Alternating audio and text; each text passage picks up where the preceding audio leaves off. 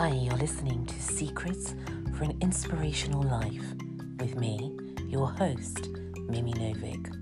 I'm so happy and thrilled to have you here with me. I have created this series for all of us so we can change our world together and live a more holistic and balanced life.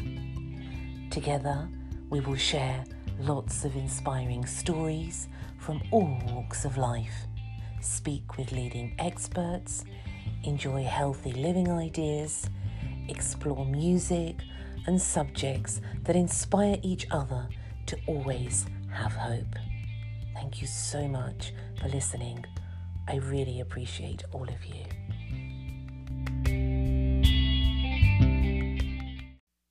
Hello everyone, and welcome to another episode of Secrets for an Inspirational Life. How are you all today? I hope that you are all well. I hope that there is a summery feel to wherever you are. And even if you are in the bleakest of midwinter, whichever part of the world you're in, there is always that light that shines ever brightly within us. And sometimes we tend to forget that. We look to the outside world for happiness, for peace, and for joy.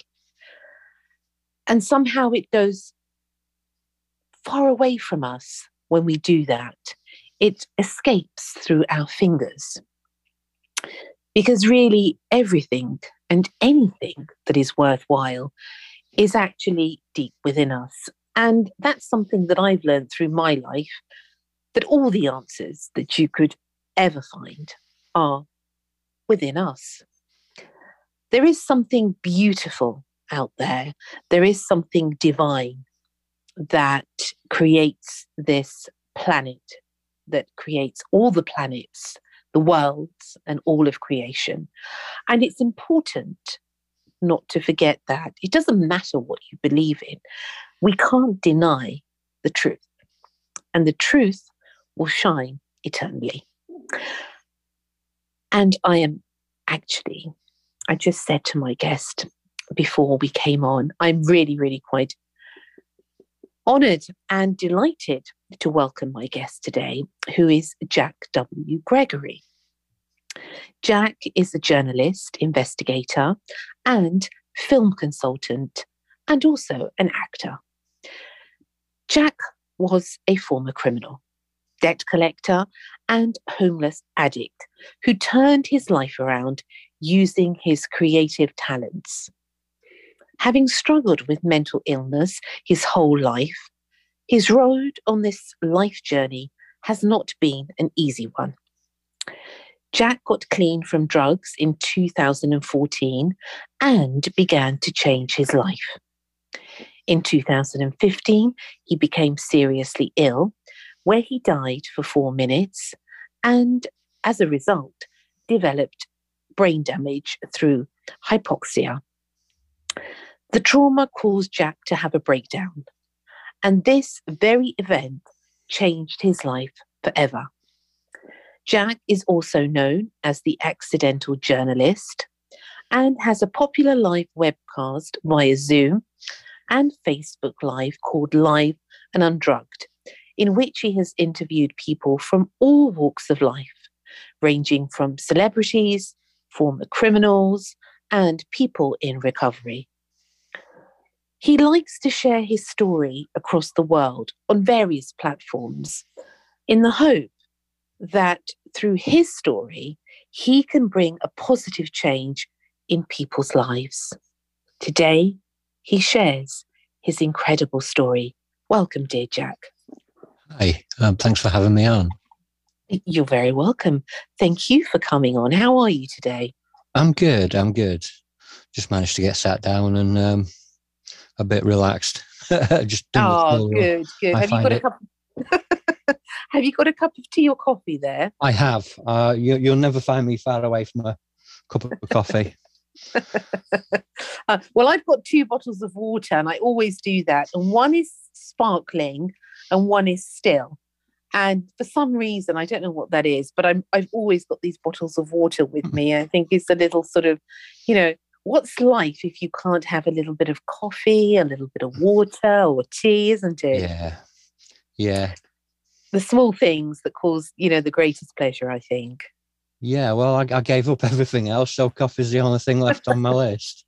Oh, now talking of which, my goodness, I have to say to all the people listening out there, Jack's story, you know, all my guests have a fantastic story because every life has this incredible way of unraveling itself. And, you know, you think sometimes your life begins in one way as a child and ends up in a completely different way many, many times, I think, through our lifetime. But Jack, you have an exceptionally extraordinary life story. And where do I begin? Let's go right back to the beginning and tell us a little bit about your life, how it all began, before we go into all the different avenues. Yeah. So I feel like I should probably carry a trigger warning because, you know, as a person, because my life is just a constant trigger warning. So I do apologize. But yeah, I mean, I don't really have any memories before I was 8. I was kind of a shy, meek kid with no real strength. You know, I was kind of the bullied kid, and then my first trauma, which is the one that sent me down the longest road, was I remember my mum sitting me on her knee, and it was the weekend of my birthday, my 8th birthday. So you're looking at around 1985, I think. And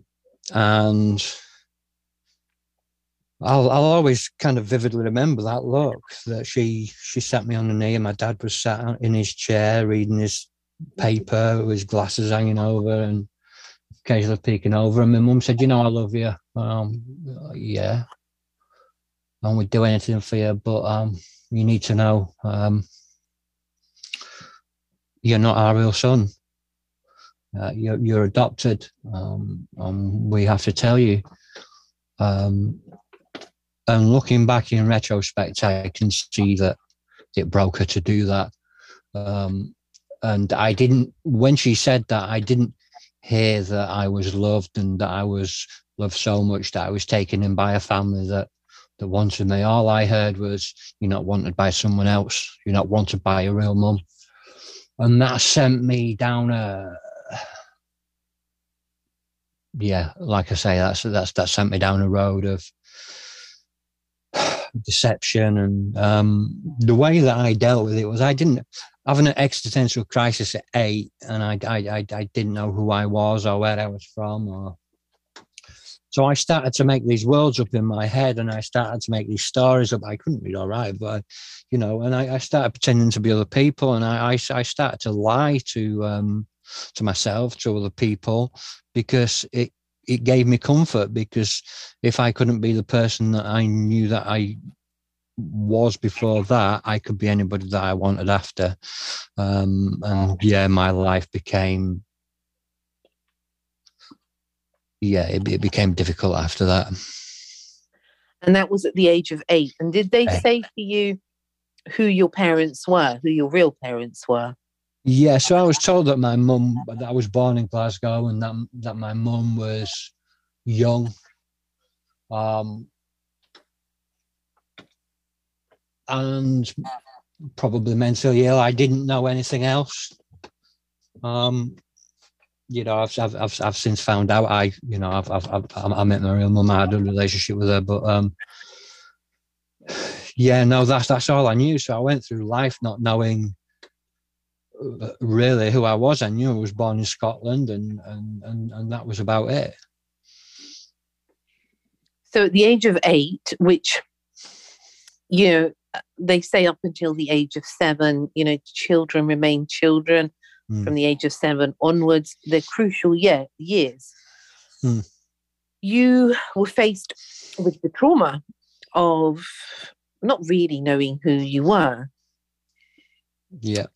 Was that an immediate reaction, Jack, to this shock? Did your, I suppose, personality change overnight, or was it something that began this roller coaster of emotion and trauma that then led on to other things? I think it pretty much changed overnight, to be honest.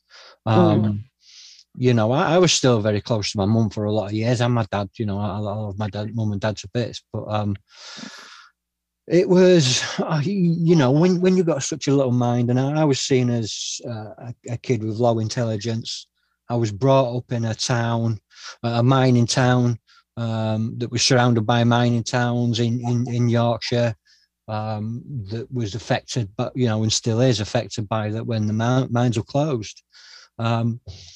My family were better off than most. You know, my dad didn't work in the mines, and neither, you know, my mum was a social worker and my dad worked on the train, so we had a better life than some of the other kids. But still, I felt different, and all the other kids thought I was weird. And I was, to be honest,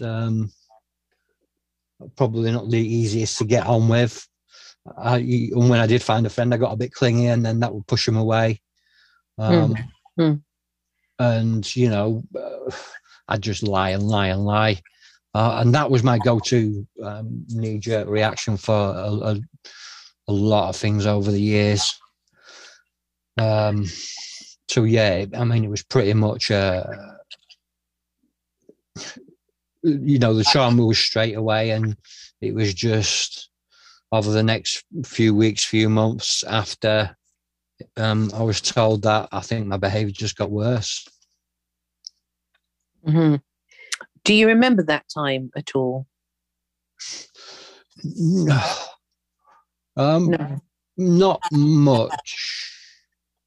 Not much. I remember bits and bobs, you know, some of the kids around the street, and I just know that I wasn't liked very much by the other kids. You know, whatever their reasons were, I always felt like the outsider. And to be honest, all these kids were a lot physically stronger than me, and I wasn't very physically strong.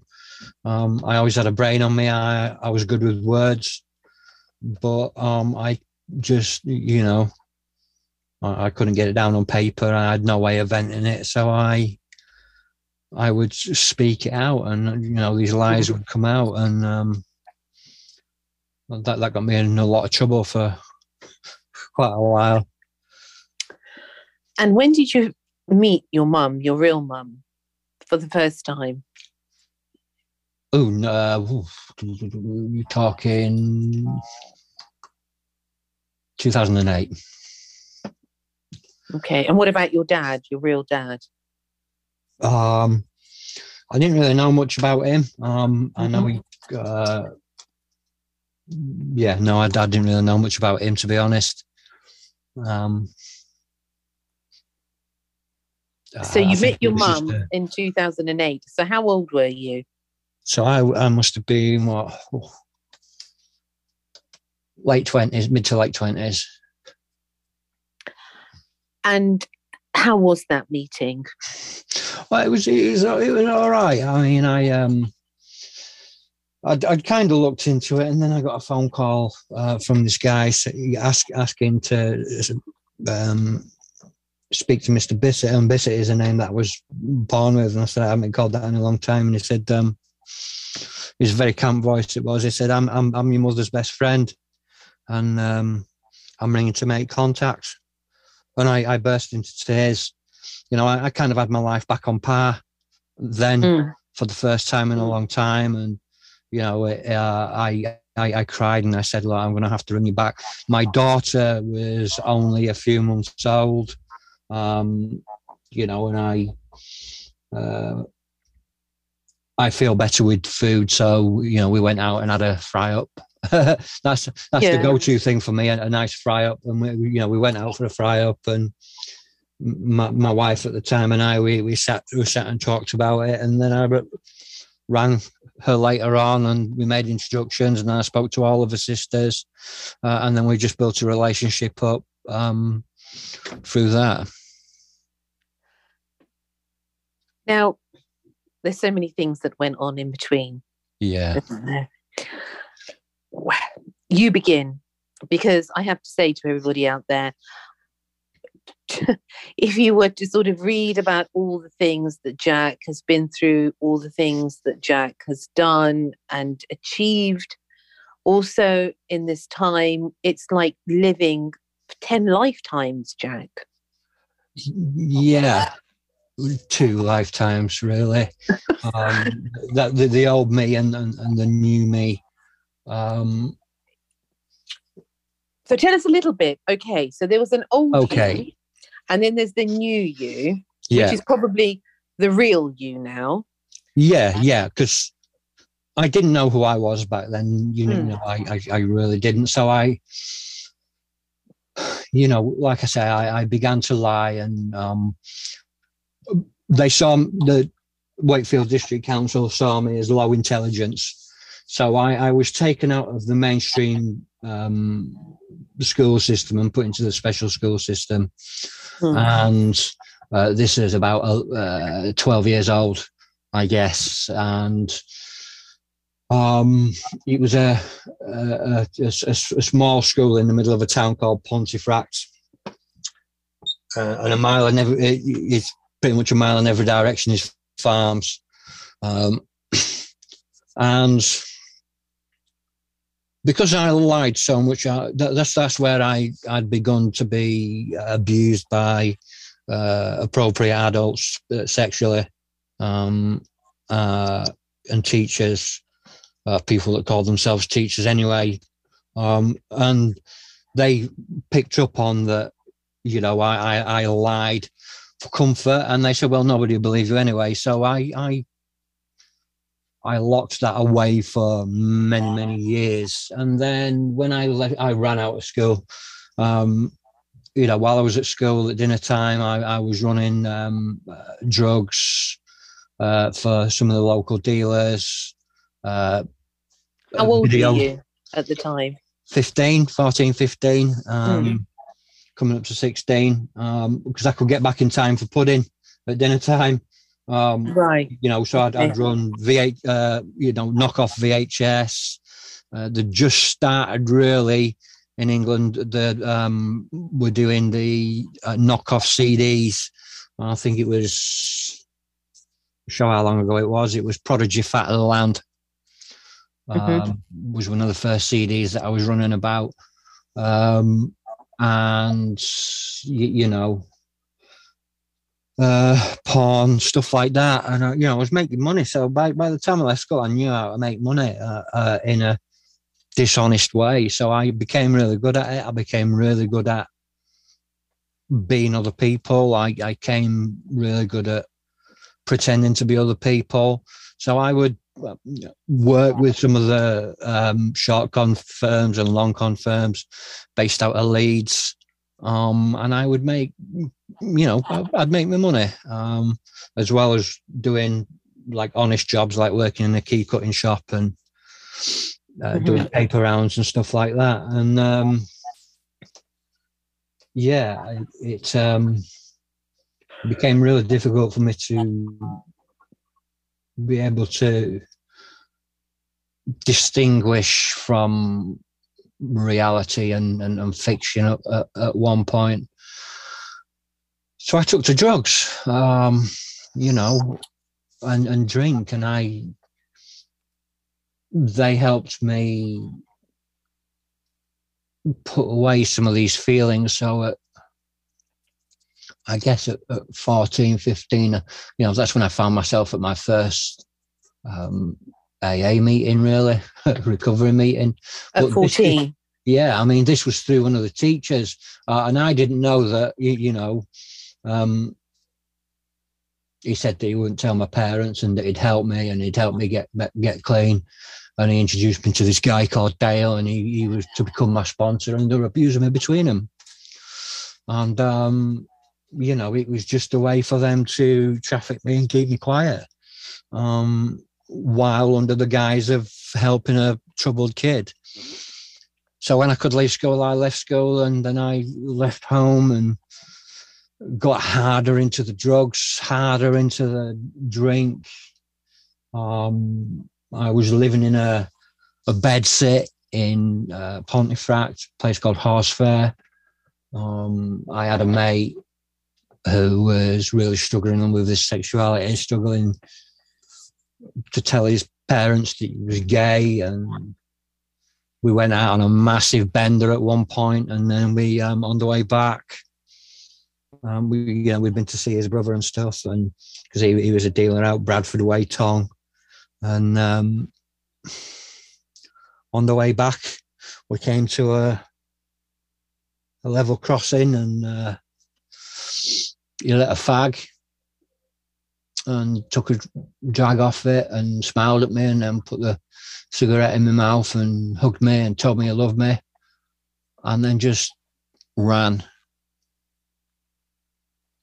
towards the level crossing as it was dropping, and he was hit by a train. And that broke me. That really broke me. And I tried to commit suicide. I said, I don't even know why. I tried. I ended up in a hospital, and I bumped into a girl that I went to school with, and she was in for the same sort of thing. And, you know, what do two people like that do? They decide to have a relationship, and that was not good. And yeah, it all got too difficult. It got to the point where I just wanted to just fall off of the earth. I was living in Portsmouth. I'd got into rehab. I was doing day rehab as well. I did Prince's Trust, and by the time I'd finished the Prince's Trust, I was 6 months sober. This was one of my first time getting proper sober. And then in, I suppose, April 2001, I moved to Norwich. And I was sober, and I was sober for quite a few years. And, you know, I led a good life, and, you know, people knew me, and I started writing, getting involved with the local film industry. I started writing films and stuff like that. I'd learned to read and write in jail in like 99, 2000. And then I always said, if I could write, it'd be dangerous, but I never really did anything with it. But I always had a head for poetry. My best friend, who his name was Darren, before I left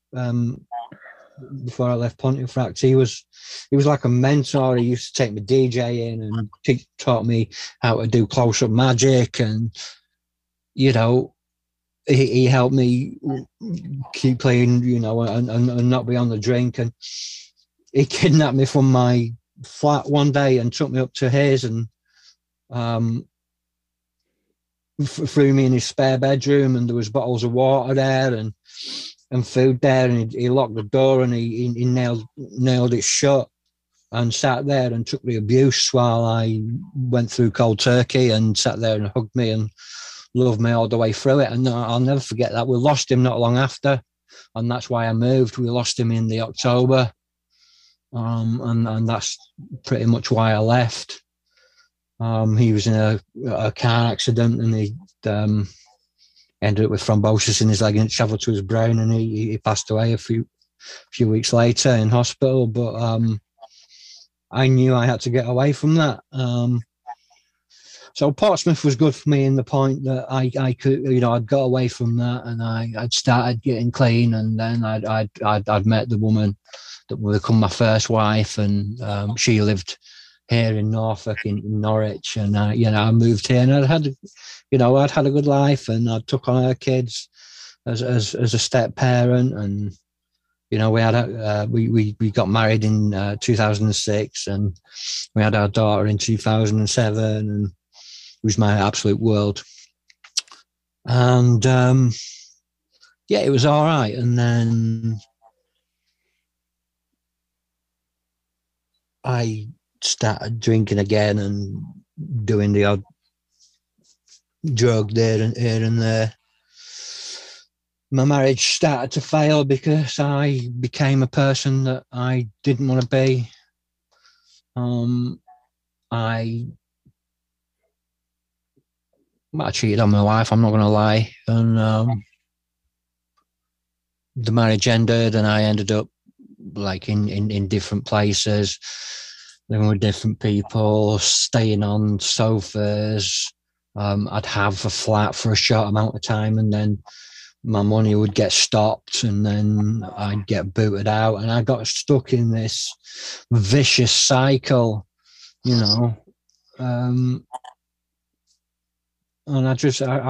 couldn't deal with it, and I ended up homeless and back on the gear, and out fighting and for money and stealing and doing whatever I could. And I'd been living in I've been living in the spare room of a young guy that was just as broken as I was, and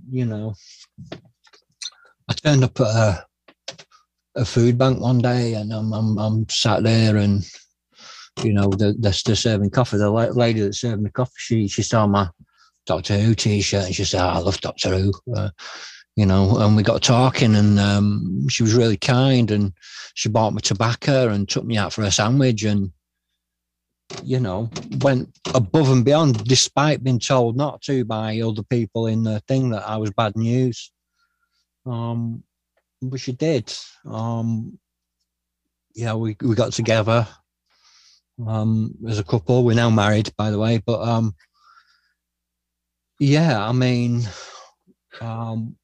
we got together, moved in with her.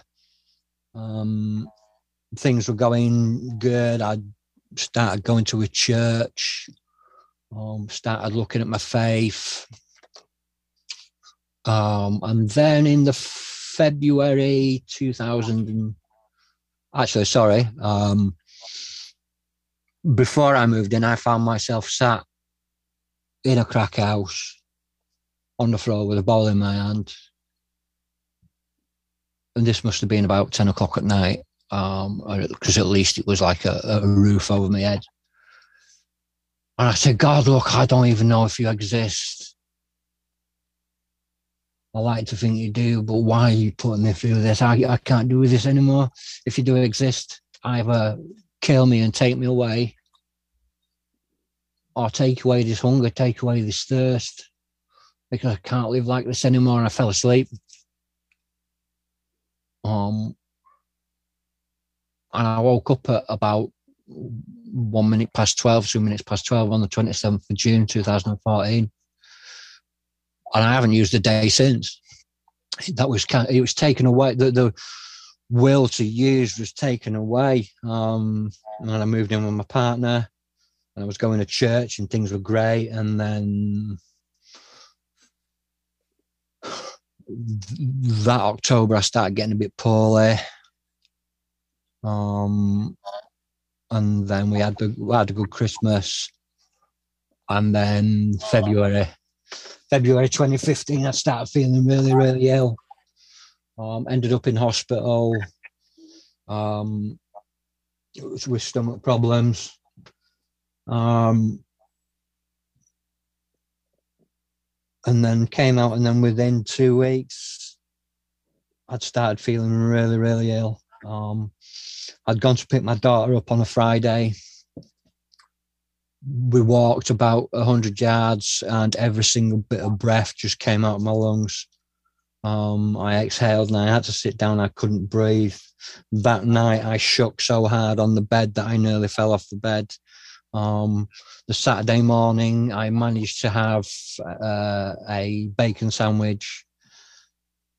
The Saturday night, I didn't sleep at all. I was surviving on painkillers and prayer. The Sunday morning, I woke up and I rang my ex-wife and I said, I can't do this anymore.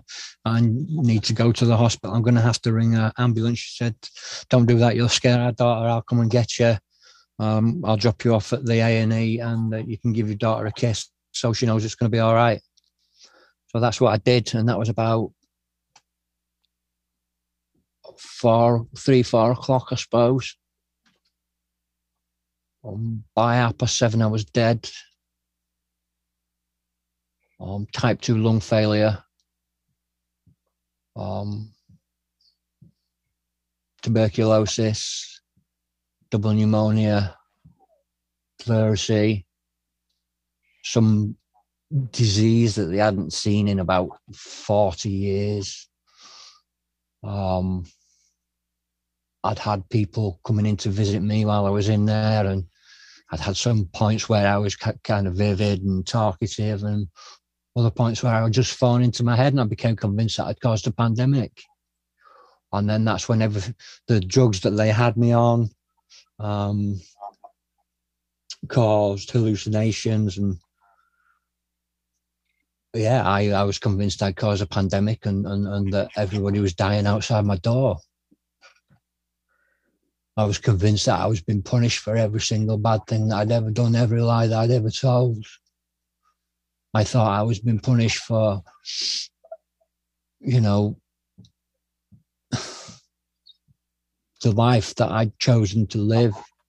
I had so much guilt and shame buried inside of me that, that I kept back. Even after I stopped the drugs, I kept it back, and I didn't let people into it, but it all just came out and I broke. I was convinced that my daughter had died and that they forced me to do a Skype call, and they were controlling her like a puppet, and it was I can talk about it now, but I couldn't talk about it for a long time. I was so broken. I wouldn't eat. I was 6 stone 6 ounces, laying in a hospital bed. I had to learn to walk again, to eat again. And,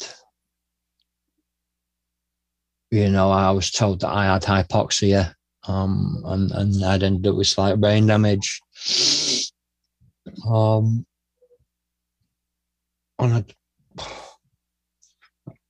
It was all dark. My vision was dark, and it was just, I was convinced that people were out to get me. They were holding kangaroo court outside the door.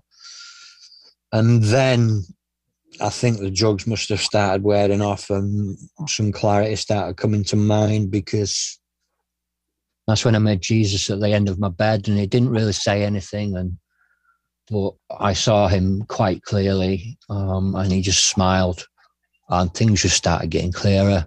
And people, I don't know, some people think I'm a bit of a nutter, but, that was the most thing that gave me clarity. And I hadn't had a wash for weeks, and I managed to wash myself. And, I know a few days before that the pastor from we spoke about this the other day, actually, the lead pastor from my church had come up to pray for my soul because they thought they were going to lose me. And I went from that to having clarity and having that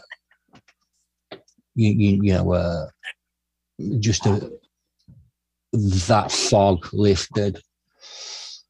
And I started to eat, and the nurses were really surprised. I'd gone mute for a while, and I started to talk again. And I'd had a job before I went in there, and I got made redundant while I was in there, and I got a bit of redundancy money. So I decided that they said I could leave if I hit 8 stone. So every day I would have my breakfast and then go down for a second breakfast.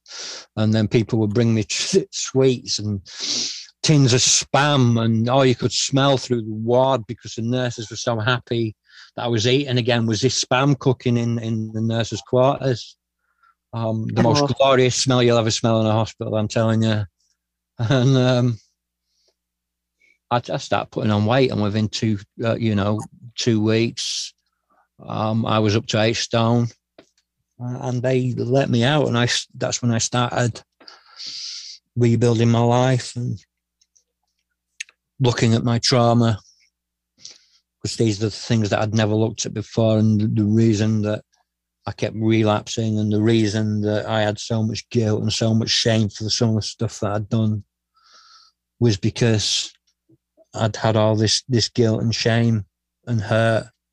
So I started looking at it. I started working with it with the elders at my church, and I started looking at myself. And then I was contacted by a friend who was working as in the casting department on a film that was being filmed at a few miles outside Norwich, and I was asked if I would go and speak to the director about the life that I'd had. So I said, yeah. And I was taken out there, and the director was Joanna Hogg, and the film was A Souvenir.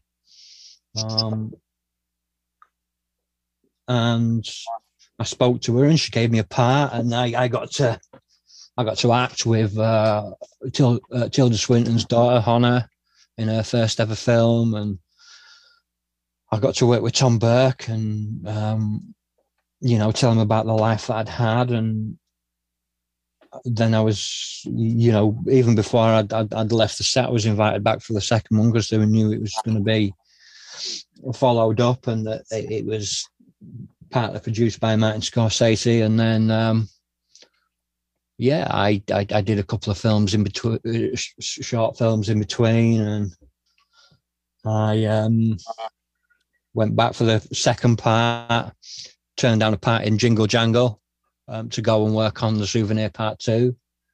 And then between that, I wrote my first book, Personal Apocalypse, which was about my life and what I'd gone through, but kind of a poetic interpretation. And then in 2017,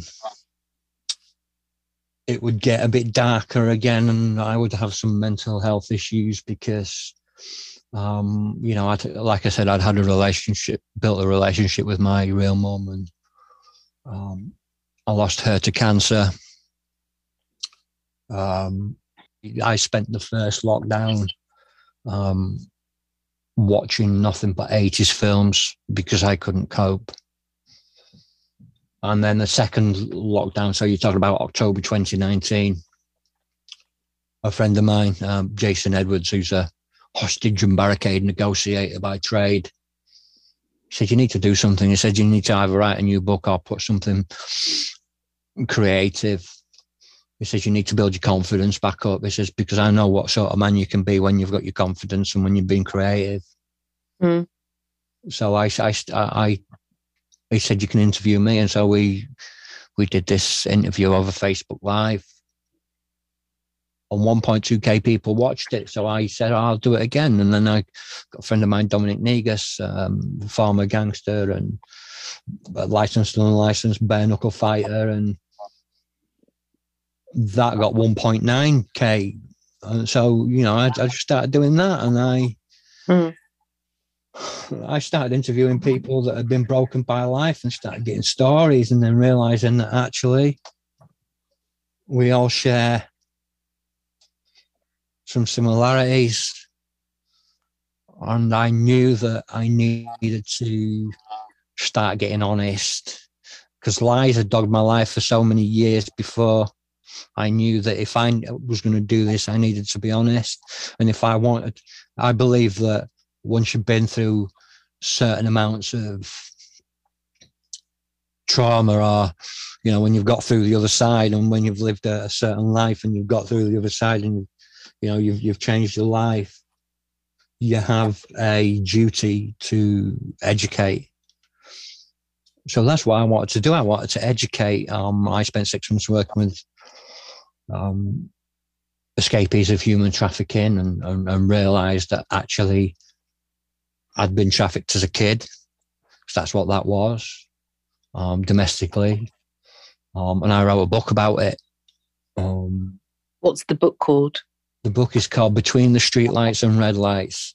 And it's really, it's kind of two separate books in one, really. One is telling you how to spot anybody that's been trafficked and what to do and how to help people. And the other is people's stories. And then how I felt when I was interviewing them. I've just released both books, but yeah. And then I started getting people saying, "Can I come on and tell my story?" I've got a story to tell, but no way to tell it. And I knew that I had to be a voice for people that felt they didn't have a voice. And yeah, that's when I started doing other people's podcasts. And, because by giving other people a voice, I'd kind of lost my voice. So then I decided to reach out to other people, other podcasters, and say, I've got a story to share. And here you find me today, Yes. I've probably missed a few bits out and stuff like that. But in essence, that's where you find me sat in my shed doing a podcast. I'm left speechless, Jack.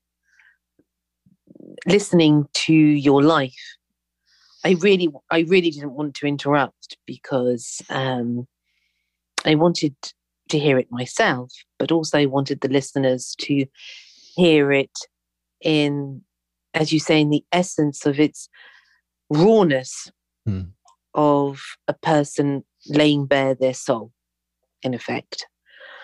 And I think that's important in this life, is to actually, I felt I walked the journey with you, in fact, listening to you and the things that you have been through, but yet through it all. And I don't want to make it something that's not important, because I think it's truly important what you have been through.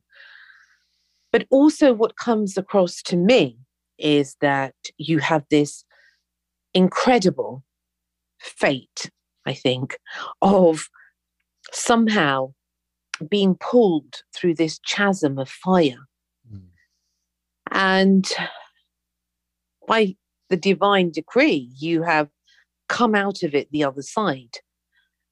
So many times it seems you've been dead and reborn and dead and reborn. And, it's a constant state of death. And I think, someone once said, if you want to really know how to live, then you really have to accept that you're going to die at any time. To be reminded of death constantly is to really know how to live. And I think that's what you have done. And I'm astounded by your strength of spirit that has carried you through. And I'm sure these experiences of these highly spiritual experiences that you've encountered seem to have been the turning points in your life that have somehow sort of, the hand of the divine has reached down to you and pulled you back out again, and reached down and pulled you back out again, which one would say God has great plans for you. Yeah, I believe that. I do believe that. My church runs a kind of a theology school called the School of Supernatural Life, because we believe in a God that is so naturally supernatural and supernaturally natural. And the church isn't a place for for people to go and be in a gallery of good people. It's a hospital for broken people. And I've learned so much. I now help out at that. And it is, we call it facing giants. Me sharing my story was facing a giant, you know, and getting honest was facing a giant. Because if I was really honest with myself, that there was a lot of fear there was a lot of resentment, there was a lot of guilt and a lot of shame. And these are the things that I needed to shed before I could get any further in my physical journey, mental journey, and spiritual journey, you know, because my mental health had been up and down for years, and it's only now in the past coming up to 8 years that I've been clean, and that I've actually started to find that I believe that when I was baptized, the old me died and the new me was born. So I was given a clean slate, and I could become anything that I wanted. And it's not been easy, and I've not been perfect, and I've made mistakes, and you know. But I've got a relationship with my daughter. She comes to stay at the weekends, and she's seen me go from this man that she loved very dearly to a man that she nearly lost, and you know, she's been my one constant all the way through. You know, she and what I don't usually like do a lot of my poetry, but I wrote a poem when I'd got sober, and I was sat in a park, and my daughter's always been kind of my healer. So I hope you don't mind indulging me for a moment, but please go ahead. It's basically that moment of clarity that I got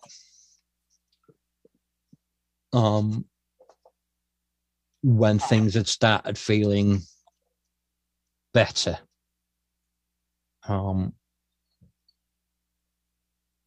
know, and this was before I moved here, and this was kind of before the massive breakdown. But this was when I'd first got sober, and it kind of puts where my head was, and how I needed to look at my mental health. It's called Playground Battleground. Okay. The sun shining, burning brightly on a gentle July afternoon. Heat kisses the back of my neck, yet slowly, soft summer breeze cools the skin on my aging face.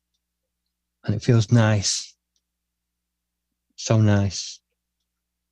So there I sit silently, my gaze fixed upon her beauty, and she dances to the playful tune of childhood, skipping and laughing. She, away on her travels, her imagination working overtime, having an adventure in her own personal wonderland. So I wear a look of pride and love upon my face, a look every doting father will wear. Playground now full, other children joyfully playing to their own childhood songs as their parents look upon them with a similar gaze to my own. So I smile. Yet as she plays alone, and sadness begins to haze my view. Yet she smiles, and I wonder why. Her playful spirit now interrupted as she is taken away from her wonderland in one fleeting moment as she rushes to the aid of an injured child. To her, in her mind, an injured comrade fallen in the battle of the playground war. Wounded, his knee grazed, he's shaking, crying and filled with fear. And she, ever caring. Her instinct overtakes, and she looks upon her fallen friend with the same loving stare I have seen so many times before. The same loving look she gave her father all too many times before. And it's empathy personified. Her words wise, reassuring and calming. And healing comes as it always does as she smiles. His crying now a gentle sob as his fear begins to subside. And she is so old for one so young. And she gazes lovingly at his tear-stained and dirty face. Her smile turns to grin as she softly says, "Want to play?" She takes him by the hand, friends now for the lifetime of her stay in the playground battleground, knowing in reality she may never see him again when Daddy takes her home. Yet she smiles, and I still wonder why. So I sit there silently, peacefully for the first time in a long time, filled with pride, and once again, I feel nice. And it's so nice to feel nice. Yeah. So deep felt. Yeah. And I still read that, you know, and not through any sort of vanity. I read it because it reminds me of the journey that I've been on, the journey that she's been on as my daughter. Yeah. The difference that she sees in her father, she no longer sees her father as the man trying to punch down a pine door just to get to her because he thought that her mother wasn't going to let him see her. Not the man full of rage and full of anger, not the violent man, not the liar, not the thief, not the, you know, the man that everybody says that her dad is, actually the man that she sees as her dad. And I suppose that. How old is she now? She will be 15 in May. Oh, goodness. Already. Where does time go? Yeah. Where does time go? A whole lifetime. Yeah. And she must have only been about 7, 8 there. My goodness. You know? And you've done a poetry book, you said, about your life. And what is that called? So that's called A Personal Apocalypse, the poetic ramblings of a troubled man. And is that available to buy? It is available to buy. It's on Amazon. Okay. Or you can get to the link for both my books through my website, jwgreg.wordpress.com. It's not, I wouldn't say it's fully a poetry book. It is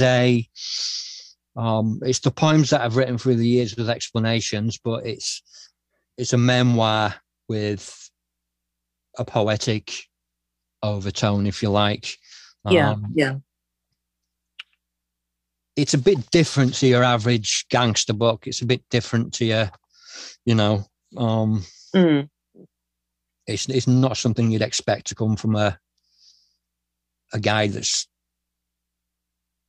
been quite violent in his life, to be honest. And yeah, so I want to ask you, Jack. There's so many questions I want to ask you, but I don't want to also take it away from the heartfelt and openness that you have shared with us today.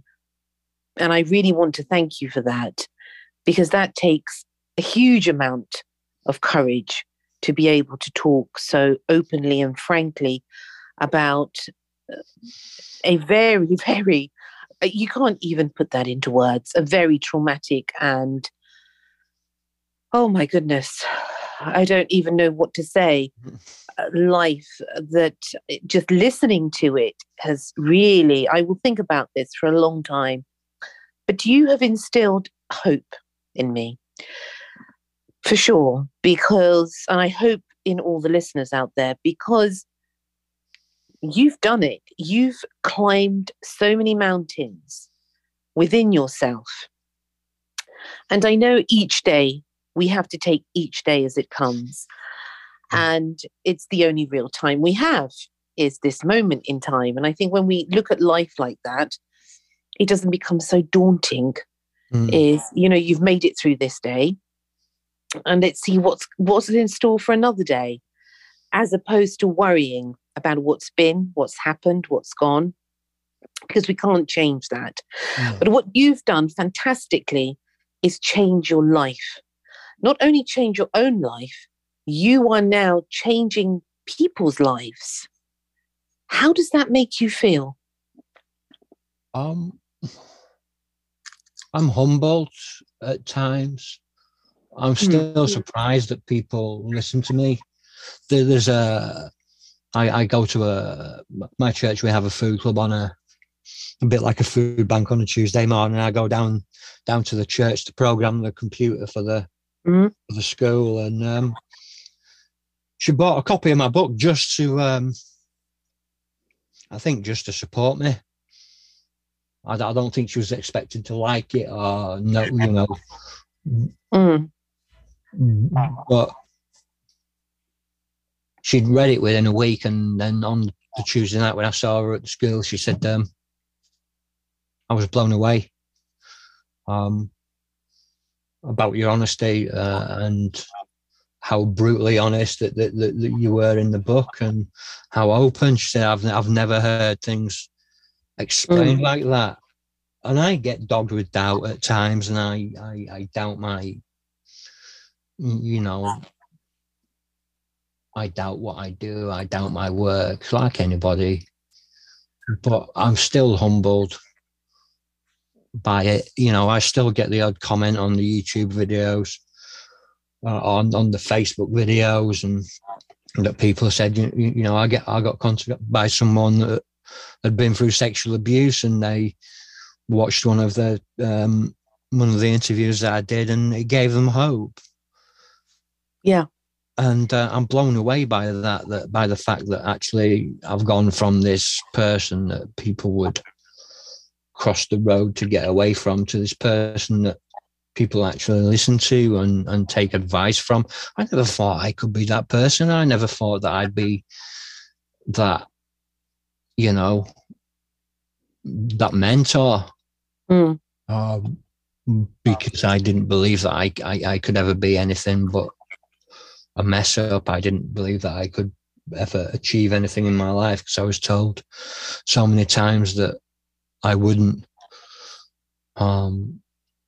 You know, and I feel happy, and, you know, I still have my mental illness and that, you know, and I still suffer from PTSD, and, you know, it gets hard at times. But if my life should be anything, it should be a aid to show people that there is hope.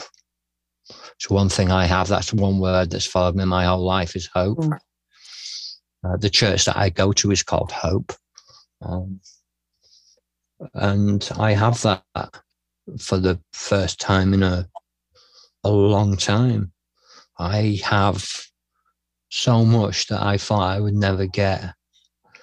You know, who would have thought 8 years ago that I'd be sat here in a converted garden shed that's been turned into a little studio with full of my, you know, VHS and, you know, a little bit of a man cave, and talking to people like you.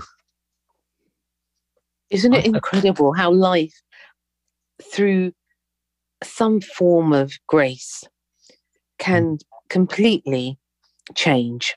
Yeah, it is. It is, and it's humbling. Yeah. It's humbling. Yeah. I never knew what humble felt like until I truly felt it. There's so many people that can fake humble, but I think once you feel it for that first time, you'll never feel it any other way. Humility is so important, and I you know, I've worked hard on my recovery. I have worked hard, and, you know, my family have worked hard beside me, and, you know, my church, and I give credit to God, but you know, and it's great that we do that, but I also need to give credit to myself that, you know.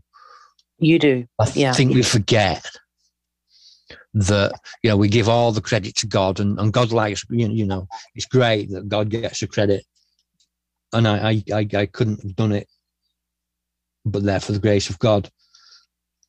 But, you know, I've worked hard. There are still people that think that I haven't changed. There are still people, you know, I get the odd troll, and there are people that are jealous of success, and there are people that will never want to see me do anything but fail. But I'm not doing it for them. all I can do is love them enough not to let them get on my mind, because if I do, I then put myself in danger of, getting resentments, and I can't afford to do that. Resentment is a sneaky enemy. It's a little trickster, isn't it? It is. And it can lead to all sorts of other things that can become other things, and it then becomes a snowball into all sorts of unwanted things. But you have achieved so much in, I suppose, in a short length of time, one can say, because, our life is our life, however long or short it is. But in a short length of time, because you're not old, what you have done and what you have achieved and is something that you should be proud of. And people say, well, you can't be proud. That's not the thing. But you can be proud that you can say to yourself, and I always say this to myself, Jack, I say to myself, I'm really sorry, Mimi, that I actually tolerated so much nonsense from so many people and from so many things. And I'm really sorry that I didn't respect myself in so many instances. And I think we all have that to a greater or a lesser degree. So yes, you're right. Firstly and foremost, God in his divine wisdom and in his mercy and grace has saved you so many times. Mm-hmm. You have a big role to play here. This is no mean, this is a big role. It's not a small little act. This is the real deal. And all those people that troll or whoever do any sort of nonsense, it's really irrelevant. People sometimes say to me, I regret this. And I think, yes, I think we all have regrets in our life. But the most important thing is, what are we going to do now? Because in every second, we can change our life. You have shown that with your life. Your life is an example now to other people of how, no matter what trauma, tragedy, sorrow you have been through, you have managed to get up and not just, talk about things. You're actually doing things. Really, you should tap yourself on the back, Jack, because sometimes we need to be told this, that actually, listening to your story, who lives a life like that? Who could survive a life like that? Let alone get up and then try in your own way to make the world a better place. There's the thing that I find is that there's still a lot of misunderstanding about people and addiction, and there's still a lot of hate there from some people. There's not a lot of education there for some people, and I feel that I've lived a certain life and I need to educate about that. And the people that I speak to on a daily basis and the people that I get on my own podcast and, the people that I'm interviewed by, like yourself, I always say that we should be open and brutally honest with ourselves and with other people, because people need to see that, and they also need to hear more men speaking about the toxicity that was in their lives. I was brought up in a time when, a man didn't cry, a man didn't show his emotions, a man didn't talk about his feelings. And over this past couple of years, I've lost so many people, well, of my lifetime, but especially over this past couple of years, I've lost so many people to suicide. Because of that toxicity around how other people view suicide and view mental illness. And there's so many men that are struggling out there. And I want to show that it's okay for men, even big manly men, to show their emotions, to show what's on the inside. And it's okay to cry. There's a lot of men think it's weak to cry, and it's the strongest thing that you can do. I think pretty much every interview I do, I hold myself back from ugly crying at times. Because, to be so honest and to lay yourself bare, it's not the easiest thing, and it's not the easiest thing for me. And it is one of my giants that I face, that I try to slay. I don't like, I don't like breaking down in front of people, but if it's going to be done, it is going to be done. And, no need to lie about it. No need to, if you need to cry, you need to cry. Men need to cry. So, Absolutely. Everybody needs to cry. And, I always think of it like this. And someone once said to me a long time ago, Jack, that your greatest strength is actually in your gentleness. And because the gentle are the strongest, they can reveal their heart. And people say to me, you live in an ideal world, you have rose-colored glasses on, that world doesn't exist. And I said, well, actually, within me, that world does exist.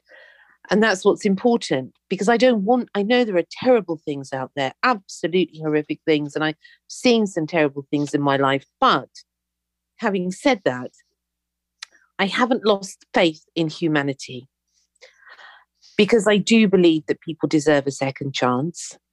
I do believe that when you are open with somebody, if you see someone shatter in front of you, the natural instinct, I still believe this, of any human being is to try to pick that person up, and in sharing your story, it actually encourages other people to share their story and hopefully to heal their story.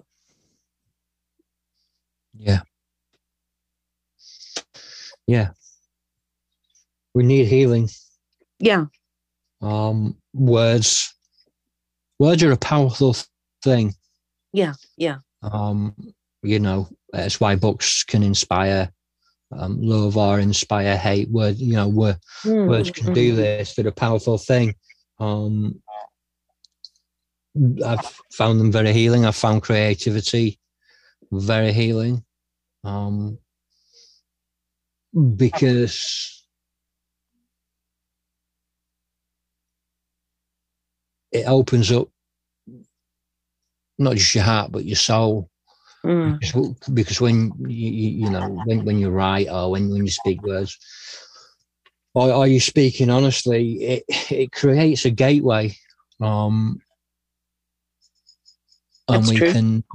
we can try to inspire love, or we can try to inspire hate. There are too many people out there trying to inspire hate, so I'm all about the love and education, showing love to your family, to your friends, to anybody that you can. Tell someone that you love them, because I love you are 3 words that can turn a heart tender again. And whether that's from a family member or whether that's from God himself, it's the most powerful thing that's out there. Yeah. And don't be afraid to love. I think this is the most important thing, that people are afraid to love and to be loved. But unless we do everything with love, and for me, it's something that runs through me very deeply. And everything I do, I try to do with love. Otherwise, I can't be bothered to do it. I just don't bother because it's just empty and tasteless. So I believe that we should allow that love to run within us, to flow within us. And it's like the love of your daughter has been incredible in saving your life. From how it sounds to me, it's been a constant thread of strength. Yeah, it has. I suppose it's because we all search for it. We all want to be loved by someone. We can't be hated by everyone, can we? No. And, you know, it is the deepest part of connection. The thing that trauma, the thing that hate, the thing that guilt, the thing that shame, the thing that addiction takes away from you is connection. It robs you of connection with yourself, with your family, with God. And when you start working on that, these connections start rebuilding. And I guess that's, why I do a lot of the podcasts and, speak to a lot of people, is to get that connection, that reconnection, because we need to be connected to the outside world, because we need to feel that love. We need to feel, we all need I don't seek approval from anyone but God. And I know that he leads me in ways where I not only connect with other people, but I get them connecting with other people as well. Because once you hear it, it opens you up to it. I've tried to walk away from connection because I was scared. But like I say, it's facing these giants, and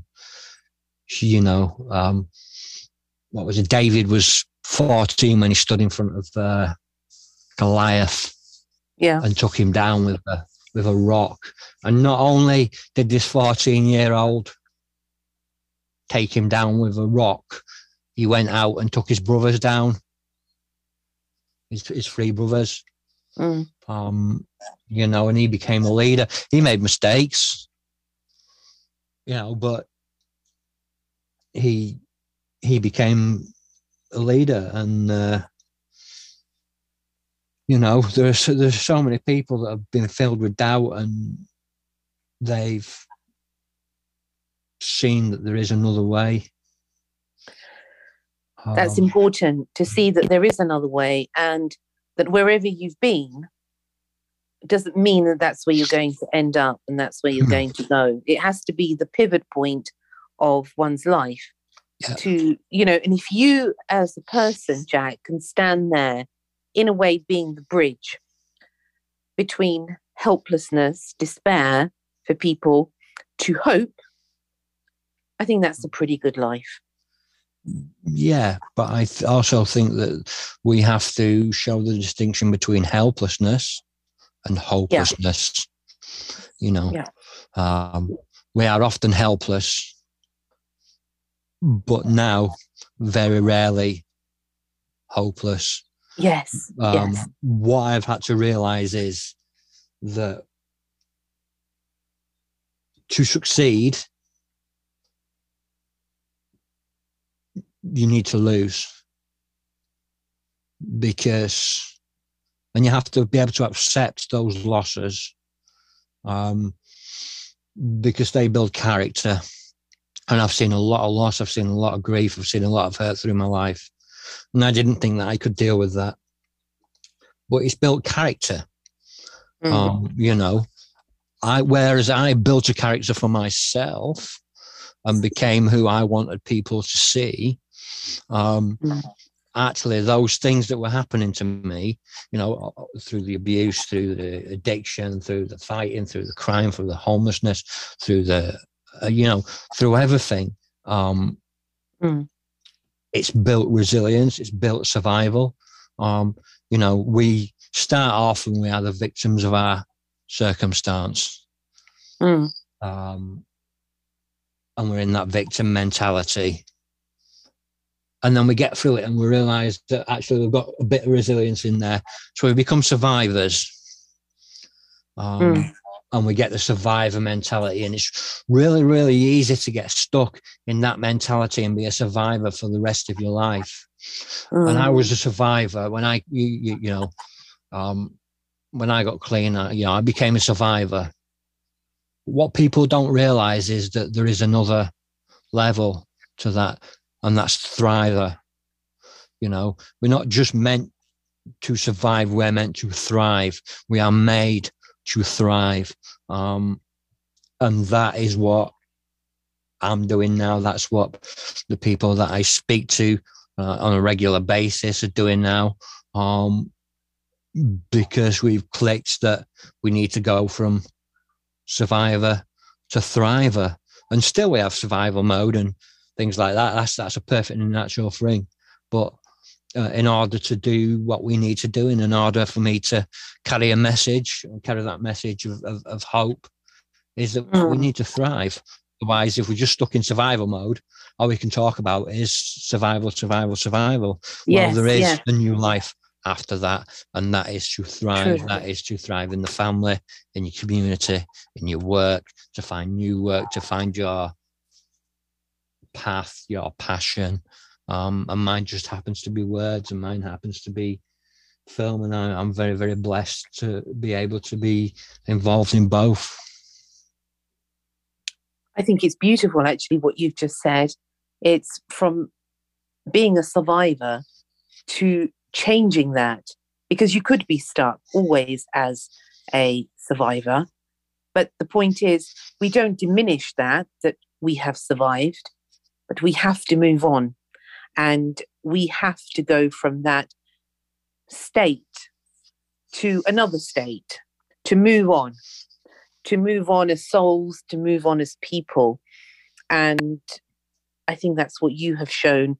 Your life is a testimony to that. Thank you so much. Thank you so much, really, Jack, for coming on. I'm really honoured, actually, that you were so honest and that you have been so candid in all of what you have said. It really means a lot, because for me, it's humbling that someone has spent, the past hour or so truly opening their heart and soul. It means a lot. And I'm very, very grateful to you. And thank you for having me on and indulging me while I speak. I did warn you that I can go over the hour. But, No, it doesn't matter. There's, the guests lead the show. I always say that. But before you go, so if people want to contact you or to know more about your work, are you happy for that to happen? Yes, please. Okay, where can they get hold of you? So they can get hold of me, like I said before, through the website, which is jwgreg.wordpress.com. Facebook.com/JW which is the Accidental Journalist Facebook page. That's where you can see a lot of my interviews, and you can get links to the books and things like that. Drop me a message on there. It's got a message facility, and you can drop me a private inbox there if you've got any. So if anybody's got any questions, even if it's just to say, Jack, why do you speak so much? I always welcome people to jump in my inbox and say what they need to say, really. I believe in the freedom of speech. And if people really adverse to what I've said, then please do drop in my inbox and tell me, because I believe that everybody should have a say, and we shouldn't be censoring anybody, no matter what your belief. We should be educating, but not censoring. Yes, through that. There's a contact form on the website. Click on that, and that will take you straight to my email. Okay. And with regards to the books and everything?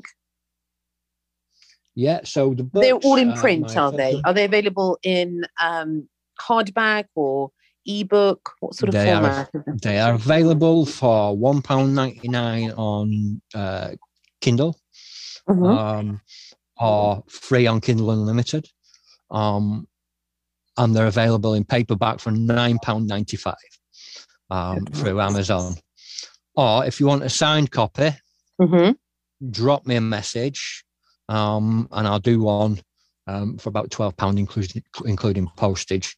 Well, Yeah, that would be nice. I won't charge any extra for the book. I'll just post it out. If you drop me your address and you know, I'll give you a where you can pay, and I'll gladly send them out. I've got another. I'm currently personally sold out, but I've got some more coming in the next few days. So yeah, please do drop me a message, or I'll get them on Amazon. The first book is called A Personal Apocalypse, The Poetic Ramblings of a Troubled Man, and the second one is called Between the Streetlights and Red Lights, Escaping Human Trafficking, Sexual Slavery and Exploitation. Okay, that would be a very interesting set of books to read, for sure. Now, before you go, Jack, I always ask my guests this at the end. So as they have the last word, so to speak, in a couple of lines, something from you, from your heart, that you would like to share with people that could help people out there when they're feeling down, when they're feeling that they can't go on, or they have lost that hope in life. A couple of lines of something that's helped you in your life. I would have to say,